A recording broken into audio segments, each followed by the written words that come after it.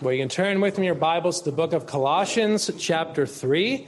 It's been a while since we've been in Paul's letter to the church at Colossae. We're going to look at chapter 2, verse 20 to chapter 3, verse 4. I know they're different chapters, but I think the themes go together.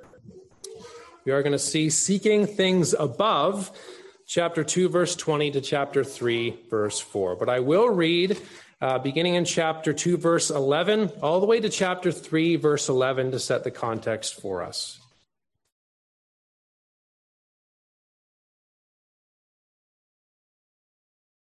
So Colossians 2 will begin reading at verse 11. In him you were also circumcised with the circumcision made without hands, by putting off the body of the sins of the flesh by the circumcision of Christ, buried with him in baptism, in which you also were raised with him through faith in the working of God, who raised him from the dead. And you, being dead in your trespasses and the uncircumcision of your flesh, he has made alive together with him, having forgiven you all trespasses, having wiped out the handwriting of requirements that was against us, which was contrary to us. And he has taken it out of the way, having nailed it to the cross. Having disarmed principalities and powers, he made a public spectacle of them, triumphing over them in it. So let no one judge you in food or in drink, or regarding a festival or a new moon or Sabbaths, which are a shadow of things to come, but the substance is of Christ. Let no one cheat you of your reward, taking delight in false humility and worship of angels, intruding into those things which he has not seen, vainly puffed up by his fleshly mind, and not holding fast to the head, from whom all the body, nourished and knit together by joints and ligaments, grows with the increase that is from God. Therefore, if you died with Christ from the basic principles of the world, why, as though living in the world, do you subject yourselves to regulations? Do not touch, do not taste, do not handle, which all concerning things which perish with the using, according to the commandments and doctrines of men. These things indeed have an appearance of wisdom in self-imposed religion, false humility, and neglect of the body, but are of no value against the indulgence of the flesh. If then you are raised with Christ, seek those things which are above, where Christ is, sitting at the right hand of God. Set your mind on things above, not on things on the earth. For you died, and your life is hidden with Christ in God. When Christ, who is our life, appears, then you also will appear with him in glory. Therefore, put to death your members which are on the earth: fornication, uncleanness, passion, evil desire, and covetousness, which is idolatry. Because of these things, the wrath of God is coming upon the sons of disobedience, in which you yourselves once walked when you lived in them. But now you yourselves are to put off all these: anger, wrath, malice, blasphemy, filthy language out of your mouth. Do not lie to one another, since you have put off the old man with his deeds, and have put on the new man, who is renewed in knowledge, according to the image of him who created him.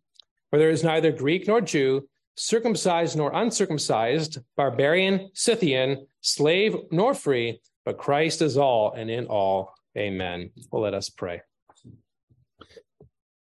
Our great God, we pray that today that we would seek the things that are above, where Christ is sitting at your right hand. Help us to set our mind on the things above and not on the things of this earth. And thank you that we have died to the basic principles of the world, that we are united to Christ as he has died, was buried, has been raised, and he is seated at your right hand. Thank you that though we do not see him, we love him. Thank you that we walk by faith, yet we long for the day when we will walk by sight. But thank you for the promise. Thank you for your words. Thank you for your scriptures that tell us who we are in Jesus Christ and how we ought to live as those redeemed in him. Thank you for this clarity. Thank you for your protection. Thank you for your nearness to us as we are united to Christ. We confess, oh God, our senses can betray us, but help us not to rely upon our senses, but rely upon what your words say. And may we cling to them by faith. May we trust in what you've said to us. May we be careful not to make the doctrines of men the doctrines of God. And may we always seek first your kingdom. And thank you that we can do so in Christ Jesus. So may you be honored and glorified now as we come to your word. Speak to us in your word. Give us illumination, we pray. Thank you that you speak to us, and may we hear you now. So be with us by your Spirit, we pray, in the name of Christ. Amen. Well, I remember one of the first sermons I heard when we first started attending Free Grace Baptist Church, which is our planting church. One of the first sermons I heard Pastor Butler preach was on Colossians 3:1. Therefore, you've been raised with Christ. Seek the things that are above where Christ is. Now, I've often forgot what it is said many a times, and I'm not a perfect man, but in a lot of ways, what he said many years ago has still stuck with me ever since. So often in our Christian life, so often in the practicalities of life, we want 10 steps or 10 ways to be a better husband or wife. We want 10 steps to deal with our troubles in this world. But a lot of the times we forget Colossians 3:1, or perhaps its parallel, Matthew 6:33. And while certain steps can be helpful, they can perhaps become legalistic and have no value if we don't have that first step in place, namely to seek the things that are above where Christ is, to seek first the kingdom of heaven. We must always be reminded of our source and our strength in our Christian walk. We must always be reminded that we walk in Christ Jesus. And this is what Paul has been doing throughout the book of Colossians. The heart of the book comes from Colossians 2:6. As you therefore have received Christ, so walk in him. There were men who were threatening this. There were heretics who had come to Colossae and were saying you don't continue in Christ. Maybe you enter in by Christ, but you have to stay in and remain in by certain laws that we deem necessary. Your salvation is predicated on not touching, not tasting, and not handling. It was a man-made religion rather than a religion that comes from Christ Jesus. And so Paul is writing to say you are complete in Christ. In verses 11 through 15, he unpacked the benefits of being in Christ. We have died with Christ. We've been buried with Christ. We've been raised with Christ, and we are seated with Christ Jesus. Our sins, all of them, are taken away in him. And then verses 16 through 20, we saw some of the problems of these false teachers concerning food and drink and various festivals, which are a shadow of the things to come, but Christ is the substance. Christ is the head. And so in chapter 2, verse 20, he's beginning to transition to the application section of his letter. How then shall we live in him based upon the status that we have in Christ Jesus? What shall our resurrection life look like as saints in this fallen world? I think the problem is clear, which we'll see in verses 20 through 23, namely seeking life by the old world. Seeking life by the basic principles of this world, seeking life in man-made religion when we are dead to it in Christ Jesus. The problem of man-made laws is one that has been perpetual since the foundation of the world. So often we like to take our preferences and make them God's law. But in doing so, we act as God, and in doing so, we bind people's consciences when we ought not to. We all struggle with it. We all have that proclivity to it, and we all must beware and sober-minded when thinking about what is my preference and what is actually God's law. And the focus certainly we see in these verses is primarily on food, but other things can be a problem as well. And so the focus is, why focus on your religion when we live freely in Christ? Why focus on man-made laws when we live freely in the Lord Jesus Christ? And so in these verses, Paul is comparing the subjection to the old world with our freedom in the new. He's comparing the fact and highlighting that he wants us to see our life is in Christ. Our life is one that is heavenly, found in him. And the basis of this heavenly life, this abundant life, is based upon our union with Christ, our vital connection to him. As we received him, so then walk in him. And I think there are two things that he wants us to see in these verses, and these are my consideration or points this morning. First of all, he wants us to see how we have died to the old world in verses 20 through 23 of chapter 2. Then also he wants us to seek the things that are above, or wants us to see that we have been raised for the new world in verses 1 through 4. So dead to the old world and raised for the new world. We have died to the basic principles and we've been raised for that new world in him. So let's first look at dead to the old world in verses 20 through 23. And notice he asks the question based on everything he has said. Therefore, if you've died with Christ from the basic principles of the world, why, as though living in the world, do you subject yourselves to regulations? We are complete in him. Our identity is in him. There's problems with shadowy things. The ceremonial laws had a place and a purpose in the Old Testament, but they were a shadow of the things to come. They were a pointer to Christ to come. So if the substance has come, why rely upon those older things? Why have these rules and regulations of not eating certain things when Christ has come and we are free in him? Our identity we saw in 2:11. Again, we've died with him. We've been buried with him. We've been raised with him. That is who we are in him. We are part of him and united to him. And it gives us comfort and strength as we deal with the problems we face in this world. The basis for our Christian life and growth is our identity found in him. The basis for our life and growth individually and corporately comes from our vital union with Christ. Now, brethren, I don't always feel that vital union with Christ, but God's word says I am in him. And as we're going to see in chapter 3, verses 3 and 4, our life is hidden with him. One day we shall walk by sight, but now we walk by faith. Certainly God has given us senses. We touch, we see, that sort of thing. But just because we don't feel or see him necessarily doesn't mean he's not working. That's why we walk by faith. That's why we walk trusting in what his promises say. That's why when we struggle, we have to come back to God's word because we are fallen. We still have remaining corruption, and sometimes we can be clouded by our feelings. And thankfully, we need to be reminded about facts, namely that we are in Christ Jesus, died, buried, and raised with him. So he's driving that home. You've died with Christ, and notice what you've died from. You've died from the basic principles of this world.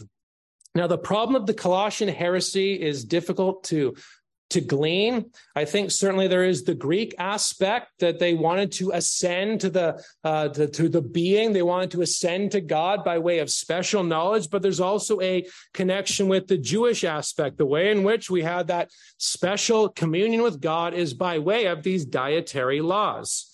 And this language of basic principles was found in verse 8.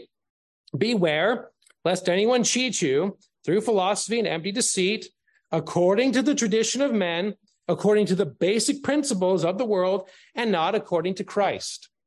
The main problem of this heresy was it was not according to Christ. It was according to their ideas. It was according to what they said. And one phrase or words that Paul uses are the basic principles of this world. Now, the meaning is difficult. Certainly in the Greek world, it had to do with the celestial realm. And certainly in the Greek world, they believed in spirits, and they believed that you could control the spirits by engaging in certain things. So that could be a basic principle. There's also a Jewish aspect which comes in Galatians 4, and I think is in view in Colossians 2. And the Jewish aspect focusing on the dietary laws. But I think the main idea of basic principles highlights something that's primitive, highlights something that's basic, highlights something that are ABCs. When you look at someone who believes in spirits in their home, you kind of think they're primitive, right? When you look at someone who thinks that the way to salvation is whether you don't touch, don't taste, don't handle, that might be viewed as basic. And what he's saying here, I think, is a bit of a dig to these heretics. I mean, these heretics thought they were philosophers. I mean, they were puffing themselves up. Look how wonderful we are. Look at this way of salvation. Look how humble we are. But what he is saying to them is, though you think you're philosophers, in reality, you're actually kindergartners. It is basic. It is primitive. That is not the way of salvation. It doesn't matter whether you have a stake or not. That doesn't affect your standing before God Most High. It is basic. And if you're in Christ, you've died to it. If you're in Christ, you no longer need to be subjected to it. And so he's driving the point home to the Colossians and saying, you died with Christ to these things. Why?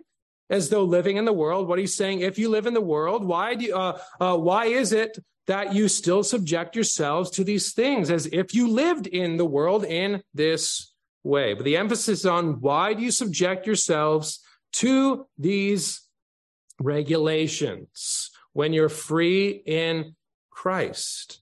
And he goes on to say in verse 21, perhaps what the emphasis is of verses 21 and 22 of what they were teaching. Do not touch, do not taste, do not handle. The quotes there are important. It's not what Paul is saying, it's what these heretics are saying. It's what these false teachers are saying. Here's the way of salvation. Don't touch, don't taste, and do not handle. What they're doing is over-regulating and imposing.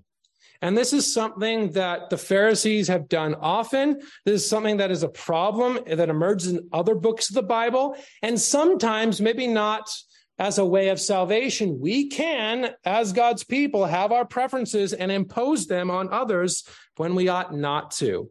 And certainly Paul addresses the idea of liberty, Christian liberty, not free to sin, not free to do whatever you want, but in things indifferent, things that are not sinful in and of themselves.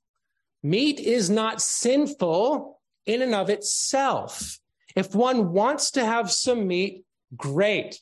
If one doesn't want to have meat, that's perfectly fine. If one has too much meat, that is gluttony, but we need to have it soberly and be self-controlled. But meat in and of itself is not a bad thing. And he goes on to talk about how some didn't want to eat meat.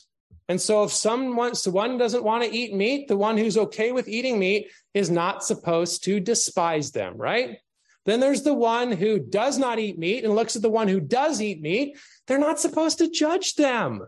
There is a two-way street there. Paul goes on to say in Romans 14, 17, he says, "For the kingdom of God is not eating and drinking, but righteousness, peace, and joy in the Holy Spirit." And he's saying a similar thing in verse 22 of Colossians. After they say, don't touch it, don't taste it, don't even handle it, which all concern things which perish with the using. You eat food and it's burned up. I know that's basic biology, but some people sometimes forget that and want to make it a spiritual thing, right? See how primitive it is? It's burnt up. God gives us food. God gives us sustenance for this fallen world, but it is not the means of salvation. It is not the way we earn standing before God Most High. The way in which we have standing before God Most High is because of Jesus Christ, and we grow in him by the power of the Holy Spirit. And yes, if food causes you to sin, maybe you need to watch it. But your standing before God is not predicated on whether you have a piece of meat or not. It's based on Jesus Christ and his finished and completed work, which all concerning things which perish with the using, according to the commandments and doctrines of men. Now, there perhaps is an allusion here to Isaiah 29:13. The people of God in the Old Testament struggled with their own man-made laws as well. They had Deuteronomy, but they didn't follow it. They forgot it. They didn't listen. Instead, they focused in on what they wanted to do rather than what God wanted to do. And sometimes people who have their preferences can make it sound godly, right? They don't always smell like sulfur, as Pastor Butler would say, or have a pitchfork, at the side of the pulpit there, but they might sound holy and pious, right? And we're going to talk about false humility in just a second, but it might sound good, but in reality, it goes against God. And notice verse 13 of Isaiah 29. Therefore, the Lord said, inasmuch as these people draw near to me with their mouths and honor me with their lips, you guys probably have memorized that or known that one, but notice why. But have removed their hearts far from me, and their fear toward me is taught by the commandments of men. They think they are drawing to God in a right way, but it is only based on the commandments of men rather than the commandments of God Most High.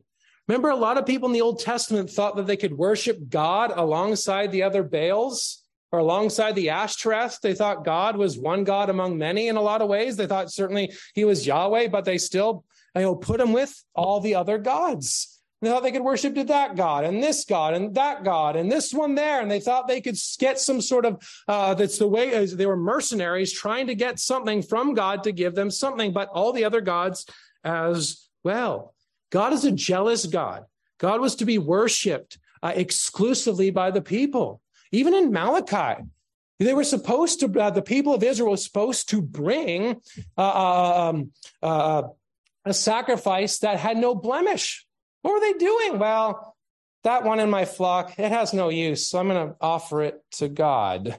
That's not what you're supposed to do. God requires obedience rather than sacrifice. That's why he says that. Certainly the sacrifice needs to be based on what God says, but we must obey God rather than sacrifice. Even Saul, remember?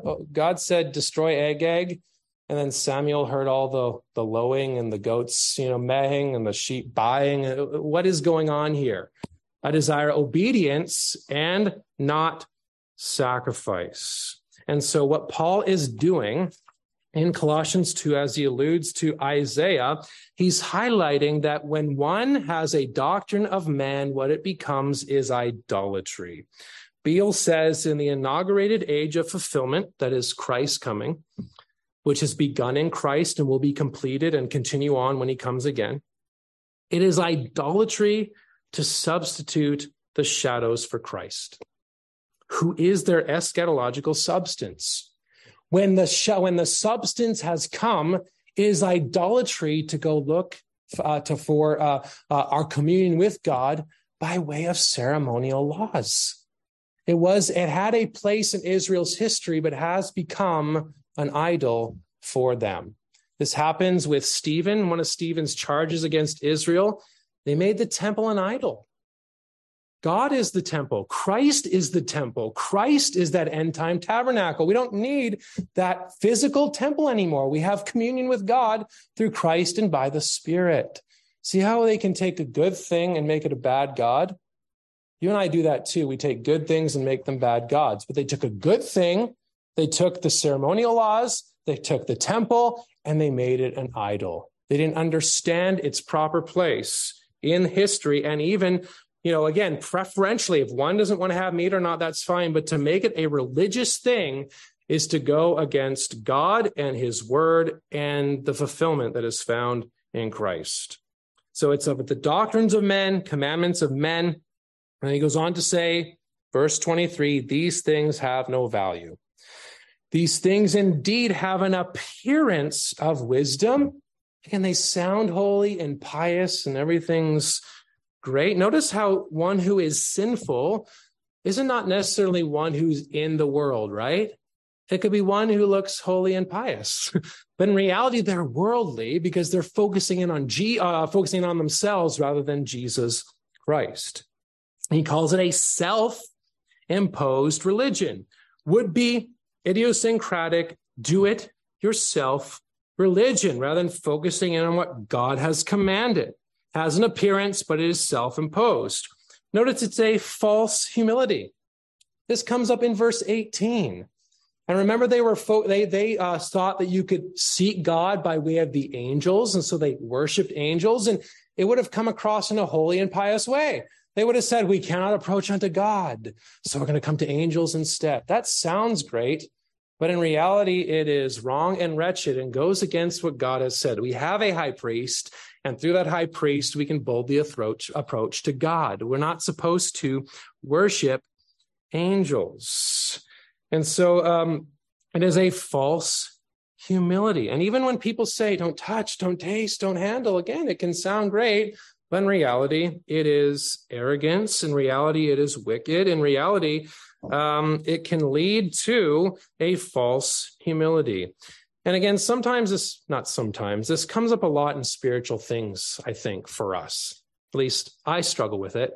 I'm sure you struggle with these things as well. I'm not saying we're these heretics. I'm just saying in our remaining corruption, we can struggle with a false humility.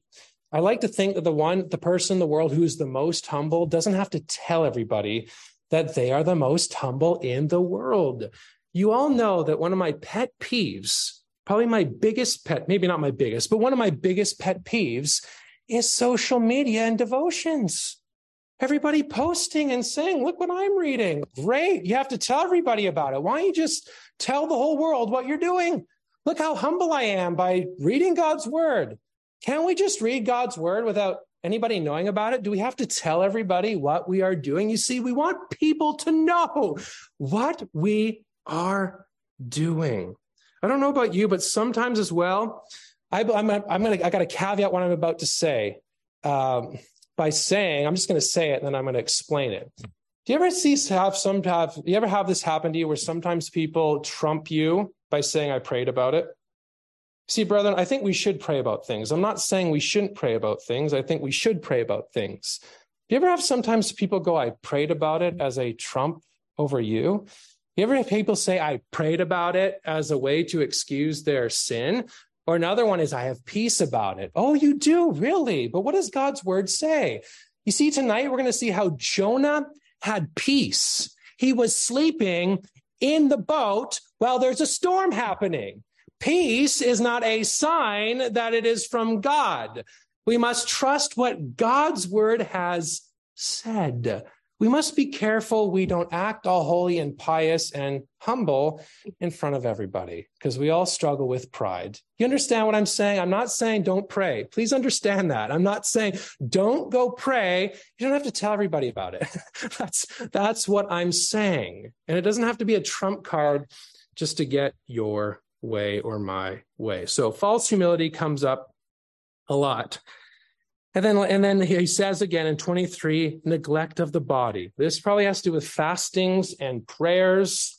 Again, brethren, I think there is a place for fasting. Just don't tell everybody about it. I mean, the monks were notorious for thinking they were better than everybody because they didn't eat for 5 days, right? Again, don't tell anybody if you're going to do it, and don't think you're better than anybody just because you fast. I remember years ago attending a church. First of all, the pastor was a woman, so that should have been a red flag for me. And then she was doing a 40-day fast, but she was telling everybody about it. I mean, brethren, that's not right. You see, again, we make spiritual things it can be a source of pride for us. And so they were doing that. We struggle with that in our own ways, but these ones were saying, don't touch, don't taste, don't handle, self-imposed, false humility, neglect of the body. And notice what he says at the end in verse 23, but are of no value against the indulgence of the flesh. We don't find and secure our complete satisfaction with these things, but it comes in Jesus Christ. I'm not saying we don't eat food. I'm not saying we don't starve. What I'm saying is that is not where our satisfaction lies. It is found in and only in Christ Jesus. Davenant says, because the end or use of meats is designed by God himself for bodily sustenance, not for the sanctification of souls. For it was his pleasure that they should be consumed in the very use, not that we should expect from them the spiritual fruits of righteousness, holiness, and merit. That only comes from Jesus Christ. And so what he is saying here and what he's teaching us is that the doctrines of men equal subjection to the world. I've hit it hard already, the problem of our inherent desire to be fundamentalists, our inherent desire to take our preferences and impose, to be arrogant about those very things, like the Pharisees. Look how much money I'm given. Look at me, I'm fasting. Look at me when I pray. Look how loud I can pray. Those sorts of things. Again, we ought to pray, we ought to give. There are times for fasting, but we ought to do so with a God and Spirit-wrought humility. And sometimes even then, the praying and the fasting can be under this plea of, well, it's how we worship God. Yes, we ought to pray and fast. We ought not to do so in a way that burdens people. Calvin says, talking about the doctrines of men, they tie you up at the beginning that they may strangle you afterwards. Isn't that what they do? It's just a noose getting tighter around your neck as burden upon burden upon burden is heaped up. Christ has taken away our sin and we are free in him. And so we have to be careful when we violate conscience as we speak with others. We have to be careful we are not subjecting people to man's law rather than rather than imposing and talking about God's law upon them. So certainly examples are food. Certainly I've talked about the examples of in the spiritual aspects, or some of them anyway, but there are many others that we could talk about. Evangelism.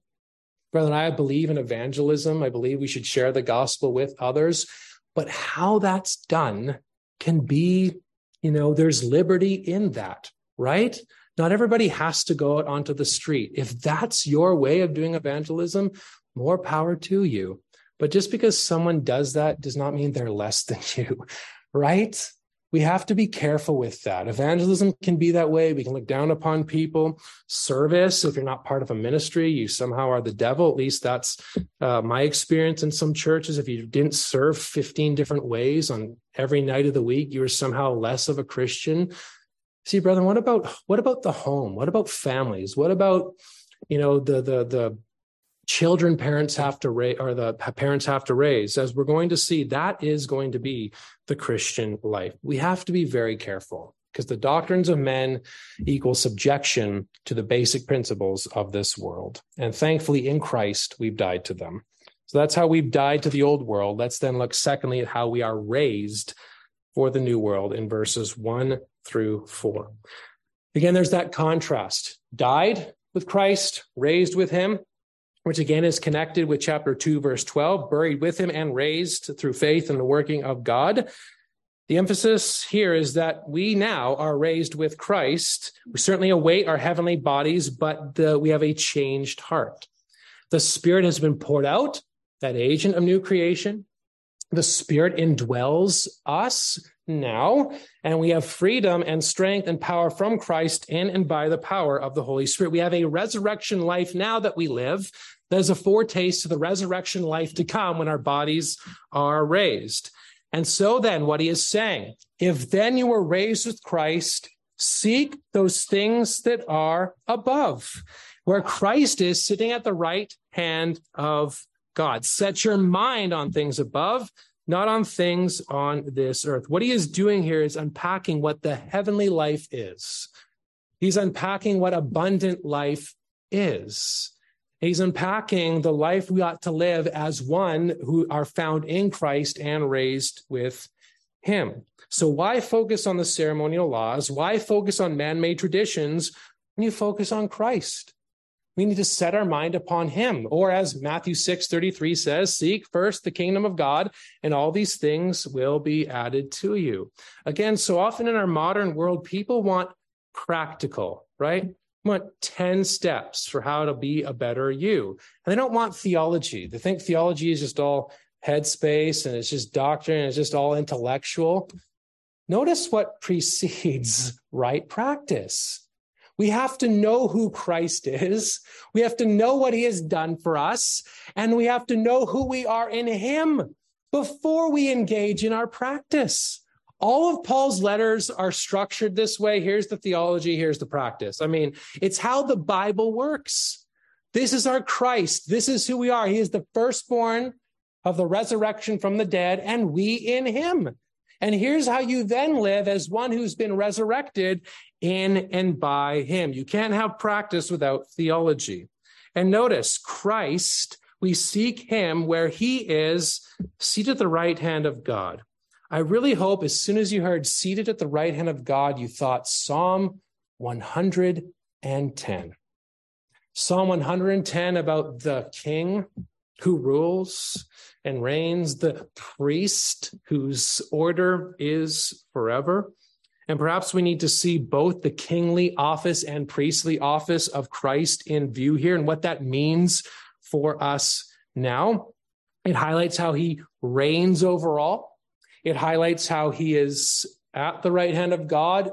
He is the one who communes with God, and we commune with God in him through our high priest.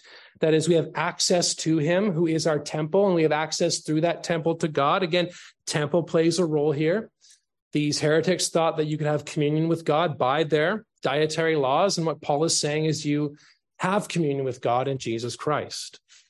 And notice it's the human nature that is emphasized. Yes, the Lord Jesus is fully God and fully man, but a man is at the right hand of God the Father. Our high priest is at the right hand of God the Father, and our communion with God is based upon his finished work. And he still intercedes and prays for us now. That's why we call him our advocate in 1 John chapter 2. See, brethren, it's based upon his finished work, but you're still going to commit sins, right? I'm sorry to admit that or to tell you that, but we're still going to commit sins. And the beauty is not only the sins we have committed and are committing, but the sins we will commit are forgiven. And the reason they are forgiven is because of Christ's finished work, but also because of his praying for us now. And we have our life in him. We have forgiveness in him. We have strength found in him. Davenant says, since God has no bodily right hand, by this sitting is signified that Christ as man, having accomplished the work of redemption, is not only endowed with immortality and perfect blessedness, but is raised to heaven, placed above all creatures, Lord, governor, and just of the whole world, and especially constituted the most glorious and powerful king and patron of the church. Christ is the head of the church. Christ is the head of all principality and power. Christ is making all his enemies his footstool. Why would you go back to bulls and goats? Why would you go back to dietary laws? The substance has come and the substance is reigning, and you with him seek the things that are above. And he goes on to say in verse 2, set your mind on things above, not on things of this earth. Now, we still live on this earth and do things that will only be of this world, even if they aren't sinful. But what he's saying here is our primary pursuit should be the heavenly things. As we've been raised with Christ, our focus on those things, our focus should be on those things that are of the new creation to help us as we live in this creation. We ought to reflect, set our mind. We ought to ponder and think and read what God has said. And hopefully as our mind, as we read these things, our affections are stirred to the things that are right and good, and we lay hold of those blessed things that he has given to us. Our affections ought to be fixed upon it. Davenant says this does not forbid the use of earthly things, but we shouldn't make those earthly things our every labor, desiring earthly things in every way without measure. I'm not saying don't work hard. He's going to talk about working hard in a little bit in chapter 3. But the point is that the first thing we seek is the kingdom of God. The first thing we seek is to set our mind upon the things that are above, because that is where our life is, not on the things of this earth. Verse 3, for you have died with them, building upon what he said at the end of chapter 2, and your life is hidden with Christ in God. Now, this is difficult. What does it mean that our life is hidden with Christ in God? Well, perhaps what he is saying here is akin to saying you walk by faith now, not by sight. The idea of hidden here can carry the idea of security, although I think there's a contrast between what we don't see and what we will see with verse 4. Our life is now hidden with Christ, but it will be appearing in verse 4. That is, in the life we now lead before Christ comes back or before we die is a life of faith. The truth is we are raised with him, but as I said, we don't always feel like that very thing. It's akin to what Peter says. We don't see Christ, but we love him. We don't see the resurrection life, but we are raised with him.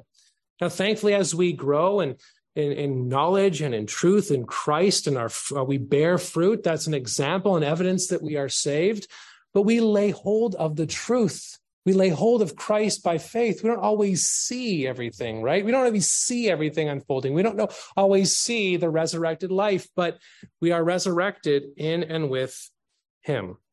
And the reason that's so important is in contrast with the false teaching that was prevalent. You see, every teaching and every religion that teaches the way of salvation by works is a teaching that is tangible. Right? You may not taste food, or you might taste food, but I don't see Christ. That's why people wanted to go back to bulls and goats, because you could see the blood draining from the neck. you could see that thing being burnt up. You could see, even when we engaged in if salvation is by my working, yes, I did this today. There's there's one coin on the good scale, right? You see, it's tangible for us. But thankfully, we come by faith and not by sight. We believe on what God has said in his word. This is what he has said, and we walk by faith. I think that is what is going on when he says, what he says there, your life is hidden with Christ in God. You are there with him by faith and by our union with him, but we do not yet see it. But thankfully we will. Verse 4. When Christ, who is our life, appears, he is the life of his people, then you also will appear with him in glory. We live by faith in our resurrected identity with Christ now. We have this hope that when he comes again, our faith will be made sight. What he has begun in us will be revealed fully on that day. Everything shall be made clear on that day, including our glorying with Christ because of what he has done for us. Why in the world would you exchange that for basic principles? Here's who you are. Here's what you are. Here's what shall happen. Why would you forfeit that when you have this by faith in the Lord Jesus Christ? And he will unpack how we live in light of that, beginning at verse 5. And he's going to pack the heavenly life that we live. But suffice it to say for now, the doctrine of Christ equals freedom in the world to come. Our resurrection life starts now with thinking about resurrection things. We must ask ourselves what pleases God, what pleases him. And what's interesting is the way in which we grow is by knowing his word, being filled with his word, and being under his word. You see, what pleases God is being faithful to what he has said through the Lord Jesus Christ. And notice what he says about the heavenly life that we now lead. Notice what it looks like. It's a well-ordered family unit. It is dying to sin day by day and growing into the image of Christ. Notice not everyone needs to be a missionary or a pastor to be living a heavenly life now. I'm not against missionaries or pastors, but notice this heavenly life is so very mundane and when it comes to the Christian walk. And notice too how important the church is. Christ is the head. Paul is a minister who proclaims Christ. How do we live the resurrection life? Verse 16 of chapter 3. Let the word of Christ dwell in you richly in all wisdom, teaching and admonishing one another in psalms and hymns and spiritual songs, singing with the grace of the Lord in your hearts. You see, what he's saying here is if you struggle with something, I'm not saying you can't try and put that sin away, but the first thing you need to do is fill your mind with the word. And the first thing you need to do is attend church. The reason I say that so often, dear brethren, is because I know I sound like a broken record. I know I sound like a legalist, perhaps, but God says, do not forsake the assembling of ourselves. You want to know why? He nourishes us and strengthens us with his word. When we try to live the Christian life not being under his word, it's like heavy lifting on an empty stomach. It's like running a marathon on it without any sort of energy to help you with that. You see, God nourishes us and strengthens us with his word. That's what stuck with me, with what Pastor Butler said. You're struggling with this sin. Yes, cut it off. Yes, deal with it. But the first thing you need to do is be at church. You know how many people I've heard over the years, and even before being a pastor, I struggle with this, I struggle with that. I want these 10 ways. And then I realize I'm looking around on Sunday, they're not at church. They're not at the place they need to be to grow in their Christian walk. I'm not saying there still isn't going to be hardship. I'm not saying it's going to be easy, but God has given us his means of grace for a purpose. And you do yourself a disservice by not assembling together and being under his word. And if you want to be a better wife, be under the word. Want to be a better husband, be under the word. Want to be a better parent, be under the word. Want to be a better child, be under the word. Want to be a better worker, Be under the word. Want to be a better boss? Be under the word. The heavenly life Paul unpacks here looks different than what is so emphasized in our modern evangelical church. The abundant life isn't primarily jet setting halfway around the world, but a wife honoring and respecting her husband instead of tearing him down. It is a husband who isn't a deadbeat spiritually and when it comes to leading the home, spiritually and financially and emotionally leading the home. That's what we want to see, one who leads. Or perhaps one who recognizes his wife as the weaker vessel, as Paul says, and is gracious and kind and forgiving. Perhaps the abundant life is when parents encourage their children rather than provoke them. I mean, that's what he says in chapter 3, verse 21. Fathers, do not provoke your children lest they become discouraged. And the abundant life really is showing up on a Sunday, even when you don't want to, that you might hear him who is proclaimed, that he might dwell in you richly. That is what we need.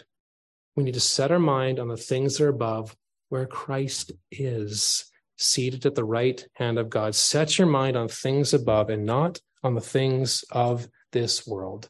If you're bogged down, if you're heavy laden, if you're struggling, come and hear about Christ. Come and be reminded about Christ. Come and hear about who you are in the Lord Jesus Christ. You've died to the basic principles and you've been raised with him. Set your mind on the things that are above. Now, if you're an unbeliever, this world is passing away, but there is life in Christ. Will you die with the world, or will you believe on Christ? Seek the heavenly things by faith, and you shall be raised with Christ in heaven now and raised with Christ on that final day. Well, let us pray. Our gracious God, please forgive us for making our preferences your law. And please forgive us for not using the means that you've given us to grow in grace and knowledge. Thank you for the gift that your word is. Thank you for the time in which we live, where we have Bibles galore. But please forgive us for not reading them as we should, not listening to them as we ought, and even neglecting the gathering of your people to hear your word preached. Thank you for the growth that you give. Thank you for the patience and long suffering that you have towards us. And it takes us so long to grasp and understand the importance of your means and your word. So we ask that it would dwell in us richly. We ask that we would encourage and admonish one another in psalms, hymns, and spiritual songs, that we would appreciate what this means to come and be part of the church, that we are the members of the church and Christ is the head of the church and he is the one we ought to proclaim. Thank you that we are complete and finished in him. And as we received him, may we walk in him. Help us to be on guard against our own sins. Help us to be on guard against our own preferences, and help us to be ever watchful in this Christian life in which you've given to us. Thank you that Christ shall come again. Thank you that our life is hidden with him now. And thank you that we shall see him by sight when he comes again. Thank you, we shall be honored and glorified with him when he comes again, not because of anything that is good within us, but because you are gracious and merciful, and he is our mighty King. Thank you that he is making his enemies his footstool. Thank you that you make his people willing in the day of your power. And thank you that you have the fruit of the morning, you have the dew of your youth. Thank you that includes wretched sinners like us. And we long for Christ to come and to usher in the new heavens and new earth. But even now, give us strength day by day to honor you and glorify you, knowing that we have died with Christ, been buried with Christ, and been raised with Christ. So help us now by your Spirit to seek the things that are above, where Christ is at your right hand, and help us to do this in a way that is honoring to you. So be with us now by your Spirit, we pray. In the name of Christ, amen.